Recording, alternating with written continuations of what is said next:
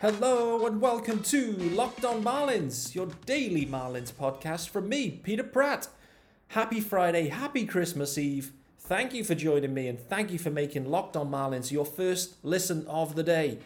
This is part 2 of the conversation with Danny the Godfather. Hope you enjoyed part 1. We are continuing the conversation. Enjoy, and we'll be back on Christmas Day. Happy Christmas, everyone.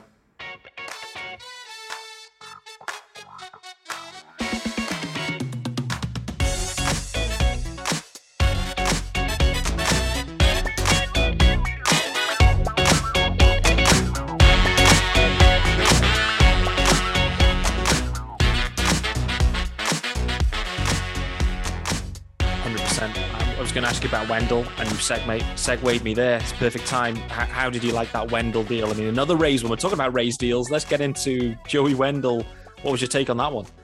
Yeah, so that's when I decided to come back to Twitter, Pete. That was my first tweet in a few months because, you know, your usual suspects, love them to death, whatever, that's their vibe, is to be negative, are out here tweeting like if they have been projecting Cameron Meisner in center field for the 2023 World Series Marlins. And like not a single one, right? Anyone who's complaining about that deal, you have never put out a tweet saying Meisner is going to be the starting center fielder for the World Series Marlins. That just hasn't happened.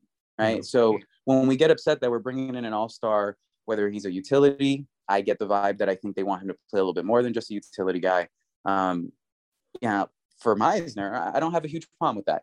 Do I love Cam myself as someone who's gone through the prospect phase of this from the beginning? Absolutely. I think he's dangerous with the Rays, Pete. I think that the Rays are going to figure out how to get him to be able to stay within the zone. I think they're going to be able to get his bat to ball numbers up. And I think that he's going to be solid, but I really roll my eyes hardcore at the fans that threw a tissy fit over that, because what you got was an all-star who's a utility guy who allows you to have that flexibility to put Anderson in the outfield at a very high rate for someone that no one included in their projected lineups ever, right? So I like the deal. I think it's a good win now deal. And if that's what we've been asking for, then yeah, good for them for going and taking a chance. It's just dawned on me as well. Was this, thinking back to the Jesus Sanchez trade, was it the same deadline after we spoke when it was the shockometer? Is that the same when Jazz Gallen was done, or was that something different? Am I getting years confused? I could be. So I know Lewin Diaz and Jazz were at the same deadline. I'm not sure if Jesus was as well, but it's feasible that it would have been. And either way, I liked all of those, really. If you think back on it, if you think about the Jazz, you think about the Lewin, you think about the Jesus deals, I don't think you find a loser in that deal. If anything, I'm not even sure you find a neutral in that deal aside from Nick Anderson and Jesus Sanchez when Nick was healthy. So I'm not sure if it's the exact same timeline, but either way, hell of a good, nice little trio of deals there for minor league bats at that time. It just reminds, because that deadline reminds me that the Jazz deal for Gallen reminds me of you being on your honeymoon, which is kind of weird for me to say that it reminds me of you being on a honeymoon, but that's what it reminds me of. You with no Wi-Fi trying to work out what the hell the Marlins doing. They're making deals everywhere, and Jazz Chisholm, Zach Gallen drops. Yeah, man. The guys, the security guards knew that I was a Marlins fan, and we would talk about it every once in a while there at the hotel. And they would actually knock on the door and tell me that something just went through, which was crazy. I mean, it's just absolutely crazy. That's how deep I suppose this love goes. And for what it's worth, totally supportive wife, right? No problems with that whatsoever. There you go. But yes, I'm happy, Pete, that you think of my honeymoon whenever you think of Jazz. I really do. It's the wild thing, and it also shows the power that the Godfather has. Like he's got his own personal staff coming to give him Marlins news in his hotel suite. That is next level for sure. Most of us are just reliant on Twitter and a Wi-Fi, but not the Godfather. So another deal that we have to touch on. I know you mentioned him already, but Stallings, clearly Craig Mish liked him. You liked him before that.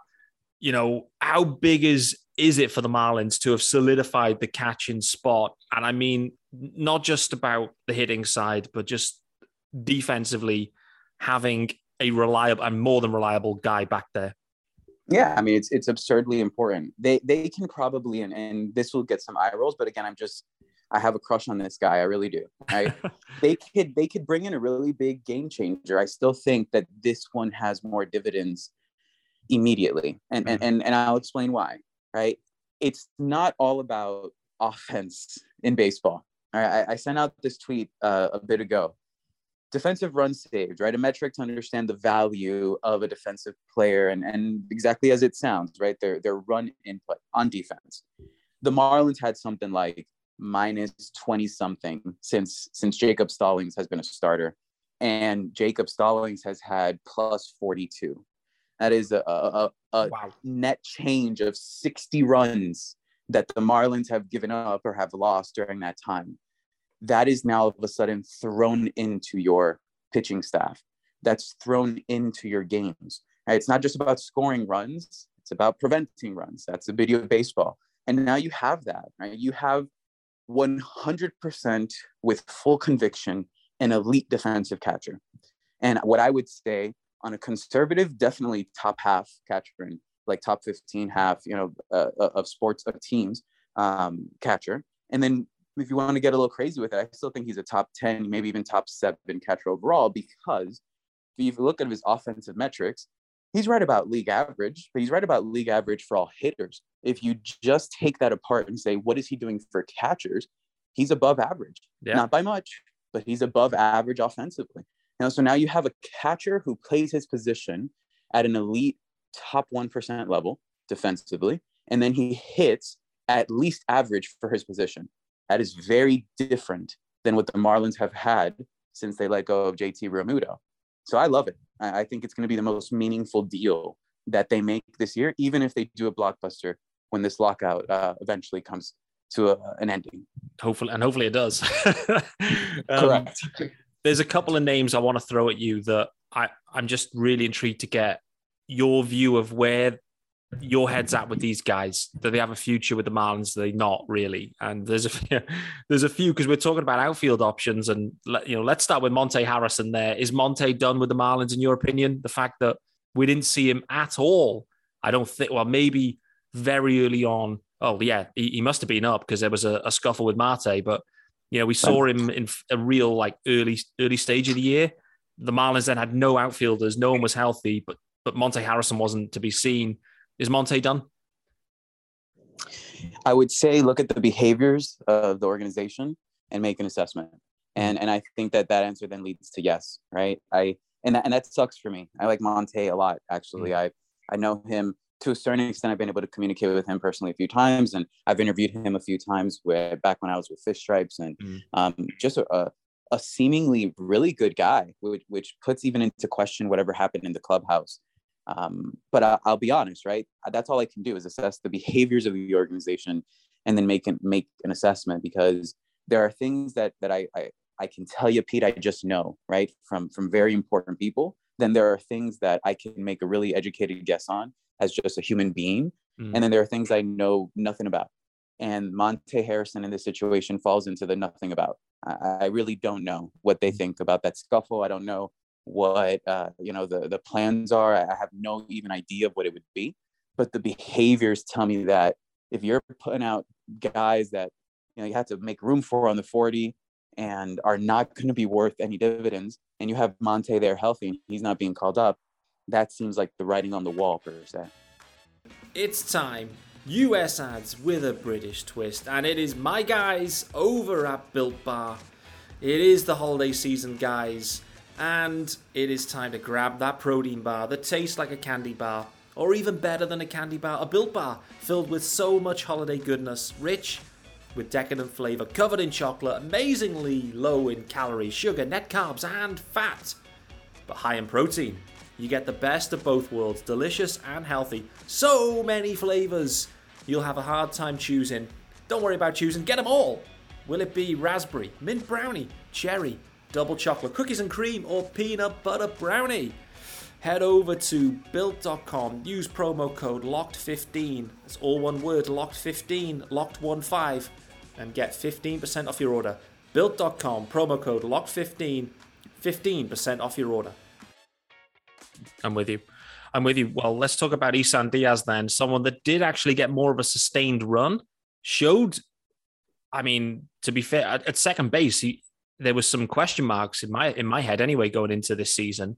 Then he ended up at third base for a good period because obviously Brian Anderson was down. There was no depth, going back to what you said, no depth.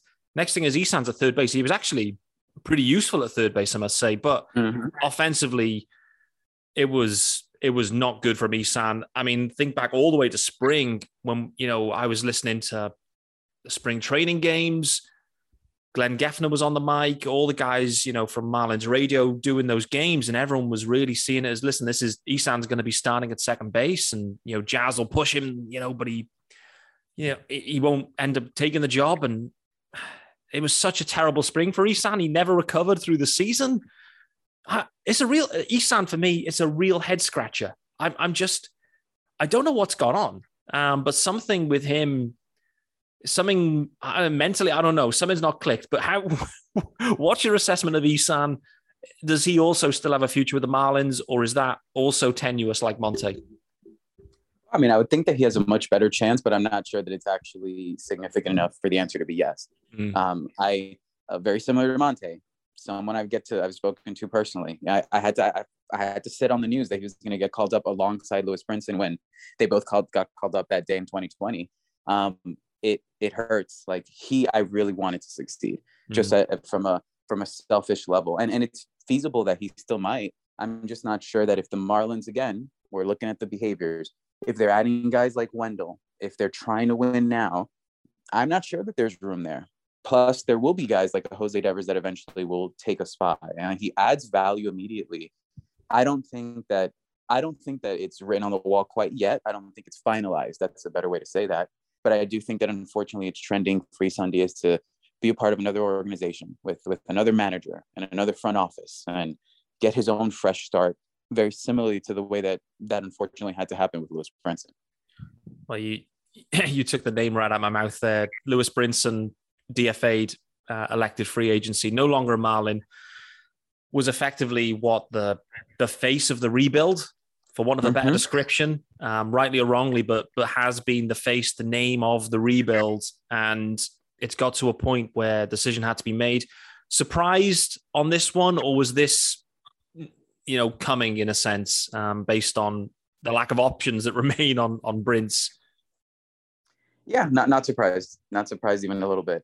Same with Sierra, for what it's worth, right? Yep. I think that, again, the Marlins would never publicly say it. And I will once again say this. I promise you, they want to win. I promise you, this is not like before. I promise you, they're not happy, right? But I also add the concept of, my outlook is, we got okay with punting 2021 because we were realistic about what was happening. We were realistic. We weren't going to be winning.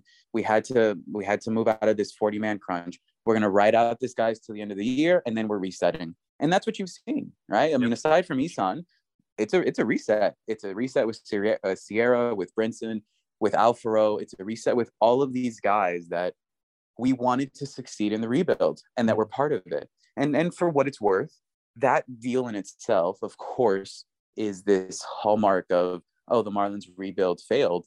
And it's like, well, I mean, sure, that one did. It failed really, really badly. Yeah. All the other ones really didn't. Ozuna's deal is for sure a Marlins win. Stanton's deal is what allows you to go get Avisel Garcia and what allows you to go get, trades for arbitration eligible players, and what allows you to go hopefully get another salary booster, right? So those other deals were fantastic. But man, that Yelich deal will forever be the next Miggy Cabrera deal. Yeah, it will. And like you said, it was a bad loss, but you piece them together, those trades, and overall the Marlins have come out on the positive end, in my opinion. Yes, they're obviously that one, there was a bad beat. But the guys they took, when you kind of look at them, real toolsy dudes. Like I said, Brince, I've said multiple times, Brince was, a top 50 prospect in baseball at that moment. Maybe even, top 30. I can't recall the specific number, but absolutely. He was like 12. That's 12. what I mean. He was one of the most highly touted prospects. So the deal at the time made a lot of sense. The other two were top 100. Monte Harrison at the time of that deal was top 100. Isan Diaz was top 100. You got Christian Yelich, who wanted to be out. He was going to be traded regardless of whether he wanted to be out or not. That narrative that he gobbled himself out, he was going to be out. But you still got 3 top 100 prospects. And for the most part, consensus outside of Monte Harrison. So It's a deal that didn't develop the way you wanted it to, but at the time of executing that deal, made a lot of sense. Yep.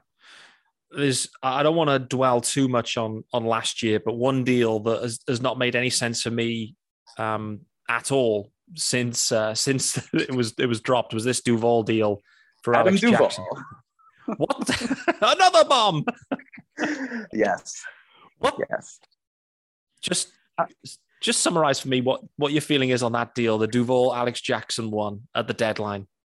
So no one's going to do this, but if you go back, the moment that I knew what was happening, and someone sent out, "Oh, Adam Duval has been traded," I tweeted out immediately, "You're not going to be happy with what's about to happen," because at that time, and listen, I really don't think that the front office staff did not know that he had another year where they could have brought him back.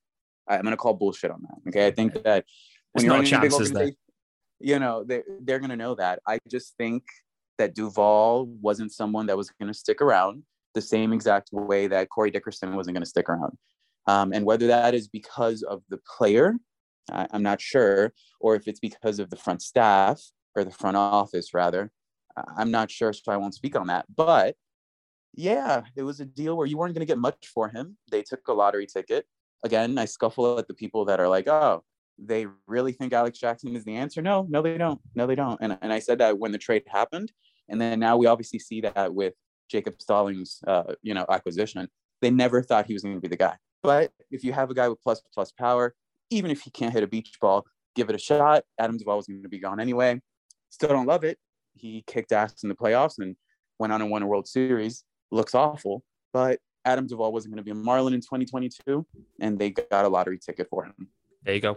And that's I think that is the best assessment. That they didn't miss it. They didn't miss the fact he was still arbitration eligible.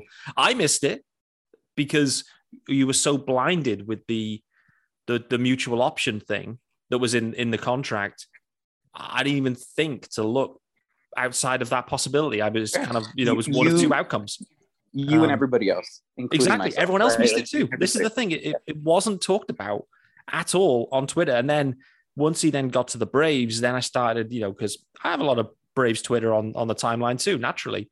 And then it started feeding through about Duval and the contract. And I was like, holy moly, he's got 1 year of ARB still, even if he opts out. So, but like you said, the Marlins didn't miss it. They just weren't bringing Duval back in 22, irrespective of the controls. So it was like, move him now at the deadline. It was the only deal they could make, I guess. Maybe the Braves, were aggressive at the deadline, looking to rebuild their outfield in the space of 15 minutes or whatever it was for the Braves, and end up working.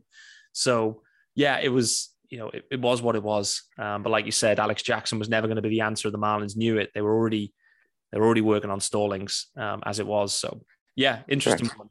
Interesting one for sure, though. One that caught me off guard. That was the thing about it, was the arbitration thing caught me off guard. And I thought I had the deal sized up. I was like, expiring deal, he's not going to opt in. You got to make the move. Then the ARB thing dropped. I was like, oh, okay. That kind of changes the dynamic slightly, but. All right, guys, let's finish strong. Last ad of the week. US ads with a British twist, and it is the perfect one as you head into the weekend. Tons of sporting action to get into. BetOnline AG. BetOnline has you covered all season with more props, odds, and lines than ever before. As football season continues the march to the playoffs, fins up. BetOnline remains your number one spot for all the sports action this season. Head to the new updated desktop or mobile website to sign up today and receive your 50% welcome bonus on your first deposit. Just use the promo code LOCKEDON, all one word, locked on, to receive your bonus. From basketball, football, NHL, boxing, and UFC, right to your favorite Vegas casino games. Don't wait to take advantage of all the amazing offers available for the 2021 season. BetOnline is the fastest and easiest way to bet all your favorite sports. BetOnline, where the game starts. It was what it was. One other guy, Danny, that we really need to speak about, and I'm really intrigued to get your take on this guy in particular, because this could go a few different ways. But Sixto Sanchez, let's look back to 2020.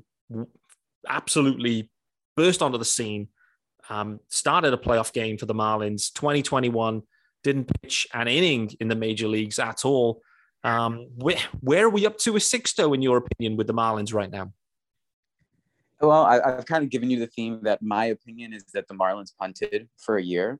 Well, maybe the opinion is that Sixto did to a certain extent without knowing, right? And I would hope that both of those situations are resolved. I think that we've seen that on the Marlins end. They've been aggressive. They've added salary. They're going to continue to compete. It's going to happen. And I hope that we're seeing it, propaganda video and all. I hope we're seeing it on Sixto's side too, right? I would hope so, because this guy really is still, and I'm going to stick with this. If he's healthy, the closest thing you're going to see to a Pedro Martinez kind of pitcher. And the thing here is, like, it's a huge if, right? Like, yeah, if the Marlins hadn't set historical days on the injured list last year, if that had happened, maybe they'd be a playoff team, but that's like a game of 25 games that have to be different. Well, Sixto Sanchez has to be healthy. If he is, though, the sky's the limit with him. That hasn't changed for me. I would even put him ahead of, again, guys, in my opinion, like Max Meyer, and individuals like that. So I still think he has the highest ceiling.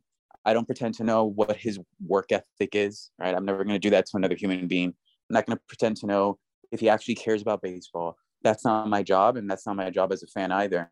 My hope is that the front office understands. My hope is that him and his agent understand that you have a potential multiple all-star, possible as high as, Hall of Fame player there. That's the kind of talent. If you do something about it, and if, he pitches more than 60 feet, or throws more than 60 feet this next year.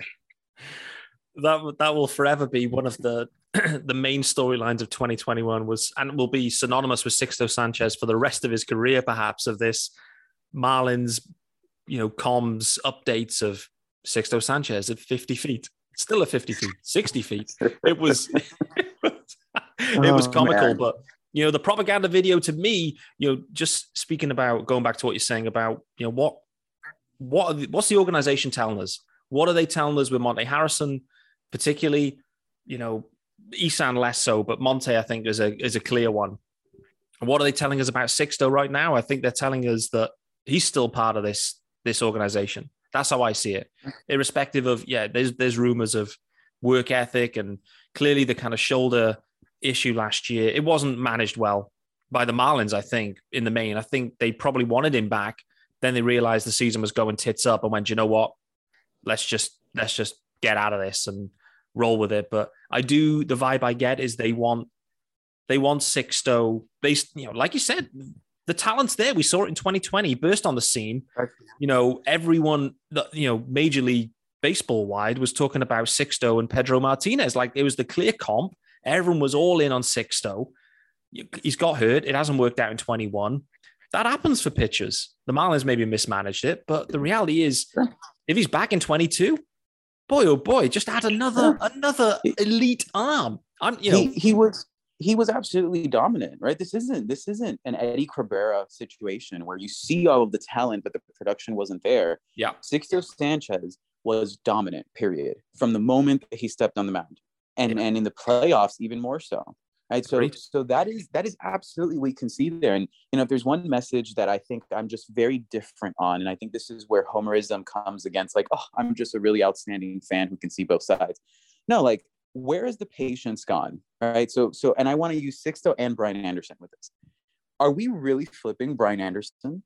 Like he has been 10 to 25% above average offensively, if we're using runs created plus, weighted runs created plus, every single year. And then last year, when he's hurt and everyone says he's awful, guess what? He was like 1% below average. So he was average, right? That is a perfectly fine, competent bat to have, that we are just flipping because we got impatient with him last year. And I think the same thing could happen with Sixto. I hope that the front office doesn't necessarily feel that way, unless obviously they can fill that void. And then really to surmise what you just, again, brought up with that propaganda video, whether we like it or not, what does it say? And I tell people all the time, behavior, status, and intent. What is your status? Well, he's a player and the Marlins are an organization. What is their intent? Well, we don't know. They could tell us whatever they want, but how do you assess someone's intent? You assess it by if their behaviors match their status. And if you're not playing Monte Harrison, that behavior says that's unlikely to happen. If you are lower on Isan Diaz, that behavior says it's not likely happening.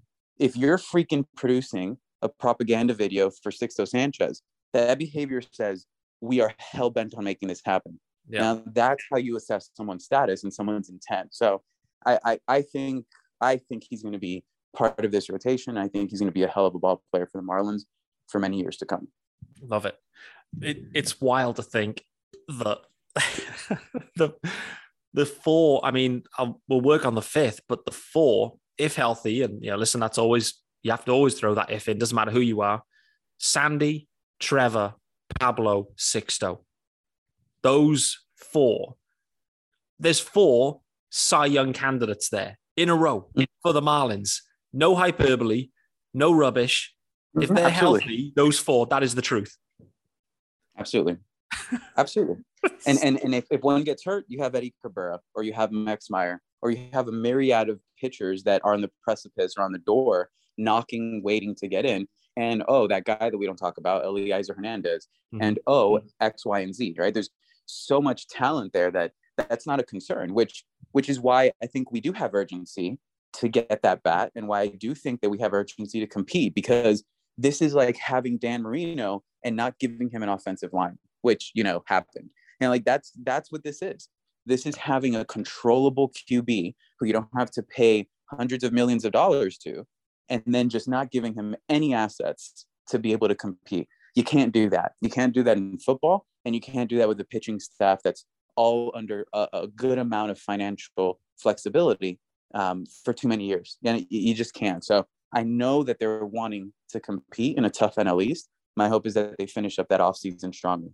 Yeah, for sure. I mean, you have to feel sorry for Sandy Alcantara last year, right? I mean, there was just so many amazing performances, and so many times the offense just went stone cold for him. You had to feel for him. Absolutely. Absolutely. Although I'm sure he feels much better now with that contract. And rightfully so. I'm so happy for him. I really am. I'm like over the moon happy for this guy. And I'm happy as a fan, selfishly, right? I don't want to get somber at the end, but he's the closest thing I've had to Jose Fernandez since Jose's death. And we never got that contract with him because of everything that happened. And we may have not even had it, even if, that tragedy with him and his friends didn't occur. But we do have that with Sandy. We have a really good man. He's a really good person. I'm sure you've communicated with him. You see that. And then a hell of a pitcher. Yeah, no doubt about it. As a fan, Danny, who would you say is your favorite Marlin? Who gets you most excited when they're either hitting, pitching, or doing something else, I guess? Oh, I mean, it really is Miguel Rojas. I know that that's super boring. I really do. I get it. I get that he's, not necessarily the most highlight or the first person you think of on field, although he should be. He's a hell of a ball player. But I believe in his character. And I believe that when he says that he wants to be in Miami, that he wants to be in Miami. And now again, right? It's not just what he says, it's his behaviors. 2 extensions now, right? And just playing every single day like if he is on the Yankees or the Dodgers, because he wants to make the Marlins the Yankees or the Dodgers.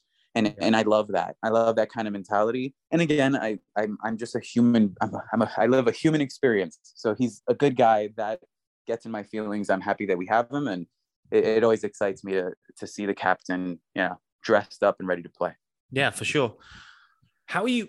A couple of other ones before I let you get out of here. How are you seeing this first base conundrum playing out? I mean, do you think they've obviously got Aggie back, final year for Ag. Cooper Loop is hitting off a tee. He's back. He's going to be back, let's say. We assume the DH will be there as part of 22. And obviously Leywin's knocking around. So how do you see the Marlins kind of shuffling those around? I guess, if there's the odd man out, maybe Leywin just goes down to AAA, but how do you see it going? Yeah, so ideally I want Cooper's bat in the lineup almost every day. Yeah. And I think most people would agree, the whole playing defensive outfield, that's out the window, right? Like that's not going to happen. We're done with that, whether it's because of the injuries, which doesn't have to be necessarily a 1-to-1 ratio of why he gets injured is because he's playing, but kind of, so I think we need him there, which means DH. I do think it's feasible.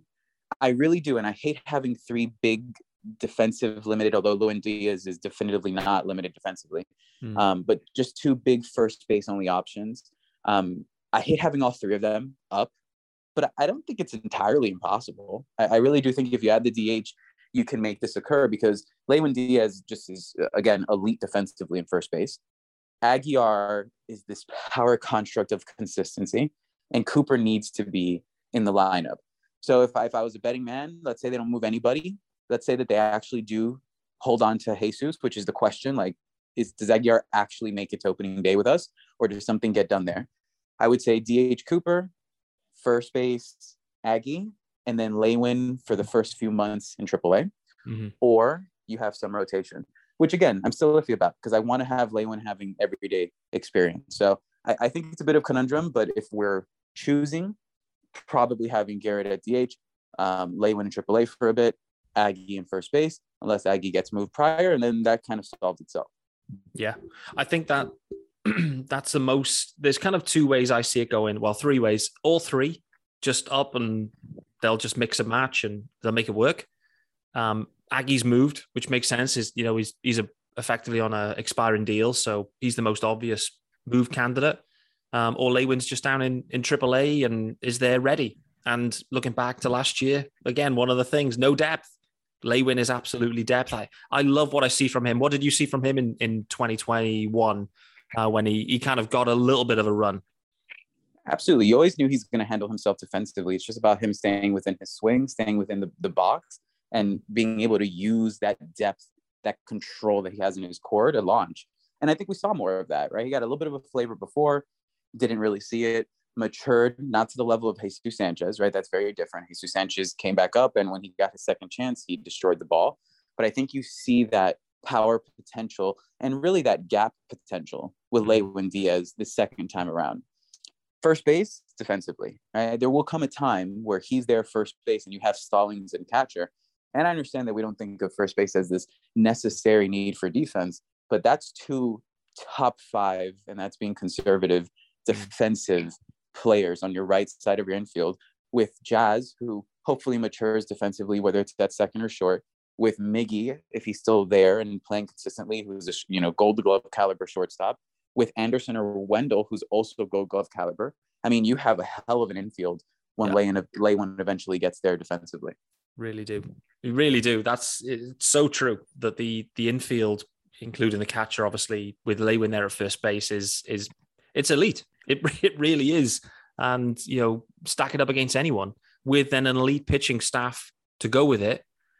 It's enjoyable as a Marlins fan for sure to think about that and see. Yeah, and Pete, they will need it if they run out Avisel Garcia at center field, because you're going to need all the defense in the world in the infield to be able to overcome whatever is happening outside with Jesus, who didn't exactly hold his end in right field either, or left field in the corner spot.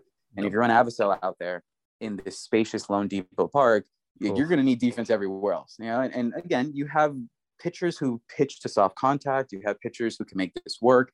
But yeah, you're going to get all the defense you can get up close if you're going to run out a less than stellar outfield. Yeah, for sure. I'm with you on that. I'm a little bit concerned, but I do think they go and address it with a legitimate center fielder. Like, I'm with you. For me, the most obvious answer, and you called it off the top, and I've podcasted about it already, just go and get Mullins. Just go and make Mullins work. I mean, it fits for the Orioles. It fits for the Marlins. They need some arms. We need Mullins. They're not contending right now. It just makes too much sense. I think it's just the most obvious fit. And I think they get it done. I truly do. So we'll wait and see on that one. Another name. Listen, I'm just going to throw this one at you. Talking about the NL East. Juan Soto to the Marlins. Juan Soto to the Marlins. It may not be the deadline. Let's say it's maybe. I love you. You're so consistent with this. I love it. Go, please. Go ahead. 1 to 10, 10 being it's nailed on, 1 being it's never happening. Come on. Juan Soto to the Marlins in the next, let's call it 12 to 18 months. Give it to me.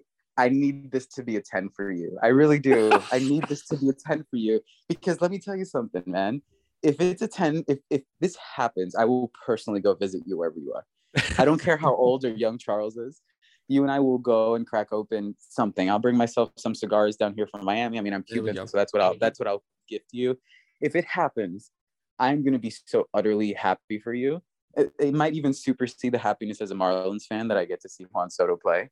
But goodness gracious. So I'm a 10 because I support you. And if you believe in something, I believe in something. Love it. It is funny now that anything linked to Juan Soto news, Yep. At Miami Marlins _UK, bang, straight in, the eyeballs are everywhere. So it's like I get a daily feed now of tags and tweets about Juan Soto because people want me to know, hey, what's happening to Juan Soto? So yeah, it would be stunning if that ended up happening. It was half joking, but as I've thought about it more, I think the Nats could do a deal, whether it's to Marlins. And listen, let me tell you, I know we're running over on time, but and I'll be here as long as you want me to, but that's actually something that's changed too, right? Players don't mind, right? Let me be conservative with my words. Players don't mind actually being here. Like players actually believe in this staff and in the talents. And again, this isn't hyperbole. This isn't me trying to say that I know shit. Like, no, I do. I know players down here in South Florida. This is part of my circle, even in my professional life.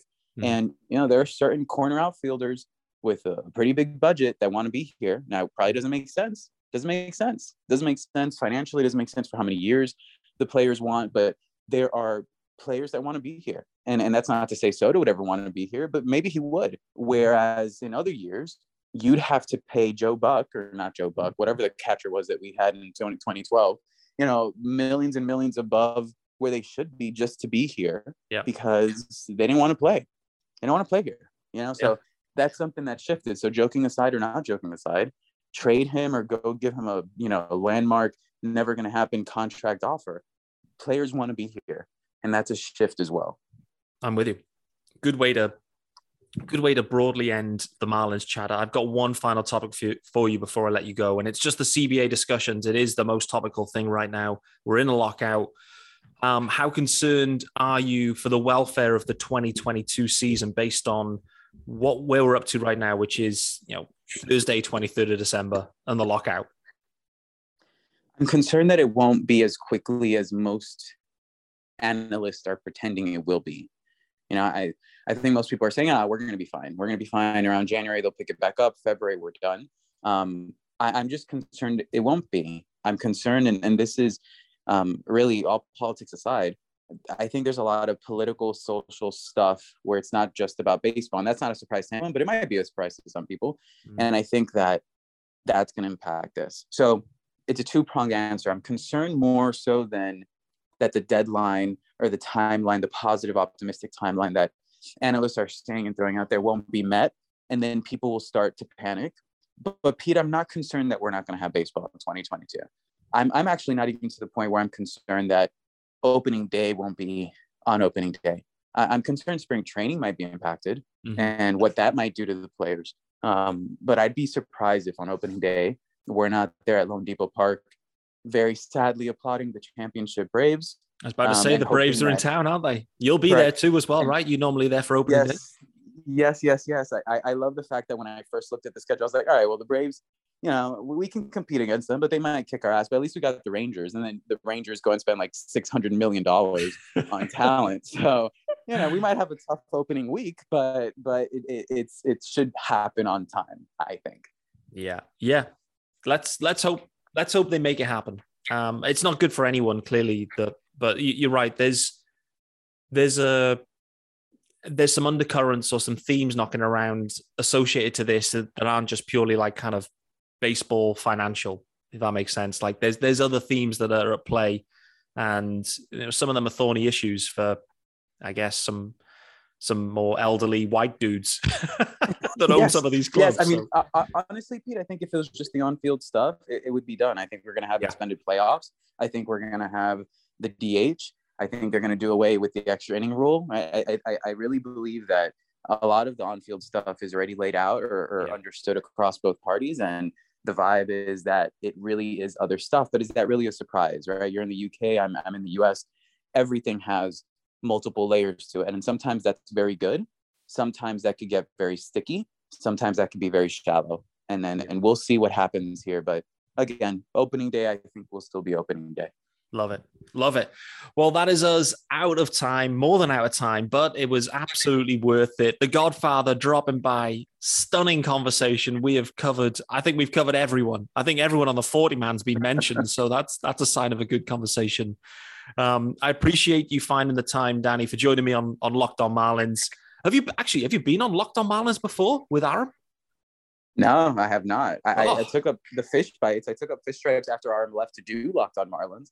But this is a first Locked On episode. So there you go. It's again an honor to do it with you. And before I go, I really do want to congratulate you again, man. You really deserve this. You deserve all the success. And I really did smile from ear to ear when I knew that you were the guy that was chosen to do this with all of my heart. I'm very happy for you. I appreciate it, Danny. That is kind words from your good self, the Godfather, no doubt. So, but listen, we better say happy holidays, happy Christmas. I hope you enjoy the festive season. Actually, one final question. Yeah. What is Christmas Day in South Florida? What does that actually kind of look and feel like? Because I'm not sure. It's very traditional in the UK, turkey and, whatever. But what's the South Florida Christmas Day look like? It's definitely involves more palm trees and a little higher temperature. That for sure. And some ham, all right, some ham and some good family. And really the answer, right, is being Cuban American, it's really what happens the night before Christmas, because that's what we call Noche Buena, and that's when we have, all of our festivities and all of our food, and just look up some of the food that we do so that you can get a flavor of that. And then when Juan Soto signs with the Marlins, I'll invite you over for Noche Buena, and then we'll take like a red eye over to where you're at for Christmas, and we could kill two birds with one stone. Absolutely love it. Perfect. Well, that sounds wild. It is very traditional in the UK at Christmas time. It is very much it's kind of more like your Thanksgiving is kind of how I describe it to the US listeners, of which the majority are US listeners. So, well, I wishing you, the family, the best of Christmases and holiday season, and to the listeners too. Happy Christmas, everyone. I hope, I wonder if anyone gets a Jose Urena jersey like I did a few years ago, which was a slight misstep from my good wife, Tara. Fair play to her. She went and got me a jersey and said, oh yeah, I've got this, the player on the back, Urena, she said. I went, oh yeah. She said, yeah, I've heard you talking about him so often. I thought he must be a good player. Of course, that's the way it is with the non-tendered, I believe. So there we go. Hope everyone gets everything they've wished for. But that is me and the Godfather signing off for today with Locked On Marlins. We'll be back very, very soon, straight after Christmas. Stay tuned. More guests coming your way, of course. But for now, happy holidays and happy Christmas.